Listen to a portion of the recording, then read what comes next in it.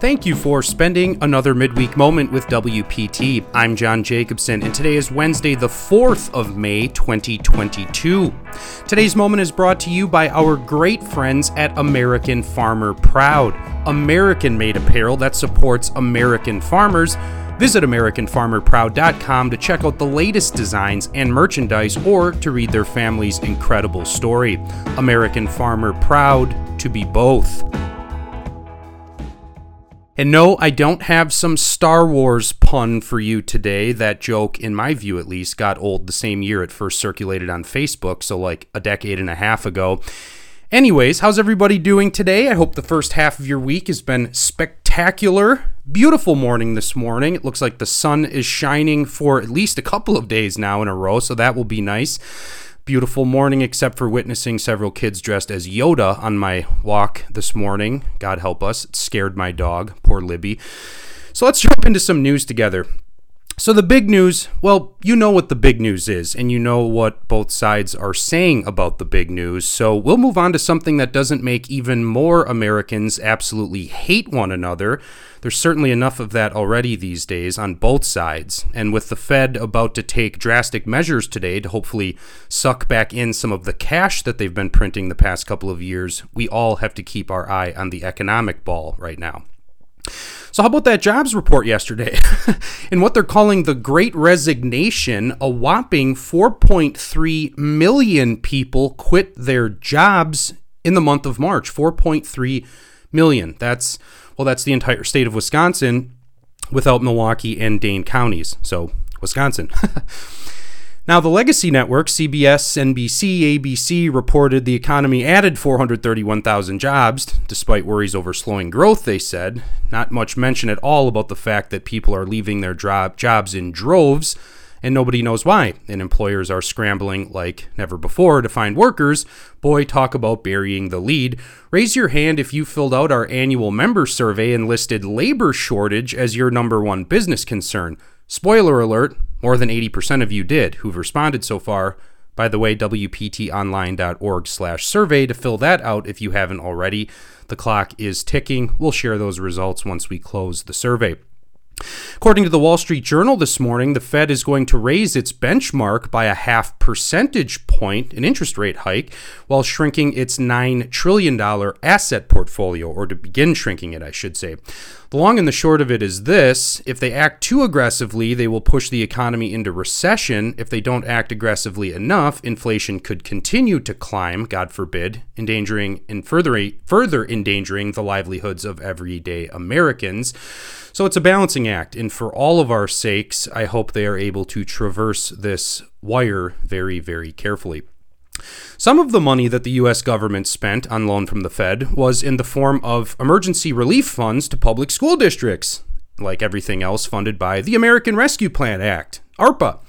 And today, DPI's Superintendent of Public Instruction, said she was heartened to know that their plans for spending this whopping amount of money, this third round of emergency relief funds, was approved by the feds. She said school districts need stability as they look towards the next school year. Did have no mention of the students at all in her statement.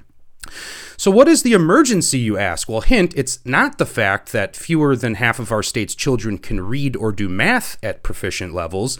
Yes, it's still COVID-19. Last week, St. Anthony Fauci said that we're out of the pandemic stage, so maybe we should give up the act now, stop the frivolous spending, and acknowledge that our schools have gotten a historic dollar amount from Wisconsin taxpayers, sans the federal relief, and these districts need to start educating our kids for once. Nobody can afford to keep playing this game, least of all property taxpayers. So I have been glib, but what are the dollars actually being spent on? Well, taken directly from Jill Underly, and I accidentally wrote Junderly here, but it works. The dollars will go toward identifying the greatest needs groups and groups most at risk, and to guide instructional and social and emotional learning with technical assistance and resources. No wonder the feds approved it. As of the report, $1,496,637,119 will be spent to guide instructional and social and emotional learning. You can't make this stuff up, but fund our public schools. And when this well runs dry, which it will, and you can come back to this midweek moment and tell me if I'm wrong, they will blame the Republican legislature for not replenishing the COVID funny money in the next state budget. Tim Michels, GOP candidate for governor, announced he will be taking a leave of absence and divesting from his family's business, Michels Corp. According to WisPol, the company has currently more than $622 million in work over 22 contracts with the state of Wisconsin government in this fiscal year alone. On the low end, they've got a contract for $44,000 with the DNR for maintenance jobs, and on the high end, a contract worth $261 million with the Department of Transportation in the state. Wisconsin Democrat Party Chair Ben Winkler criticized Michels' announcement, calling it laughable that he said he would personally divest from the company. So what I take from that comment is the Democrat Party of Wisconsin now doesn't want anybody who's had any success in their life at all to run for office, career politicians only, because that's their strategy, and they've certainly got that down pat on their side of the aisle, that's for sure. Governor Evers has announced just a short while ago this morning, actually, that he has appointed 3 new members to the UW System Board of Regents. Dana Wachs, who's a former Democrat lawyer from Eau Claire, will join Jennifer Staten and Angela Adams and now serve on the Board of Regents. Adams will serve as the non-traditional student member. She is a UW Parkside student studying health sciences and biology. She is an Army veteran and a former combat medic. Thank you very much for her support. Wow. Angela Adams is the Chief Communications and Diversity Officer at Goodwill Industries of southeastern Wisconsin and metropolitan Chicago. And if you're like me and can't wait to, try to start casting your line into the water, I'm not very good. Less than 72 hours from now, fishing season opens. The DNR is reminding people to get online, get their license, know the regulations, and to release your catch responsibly.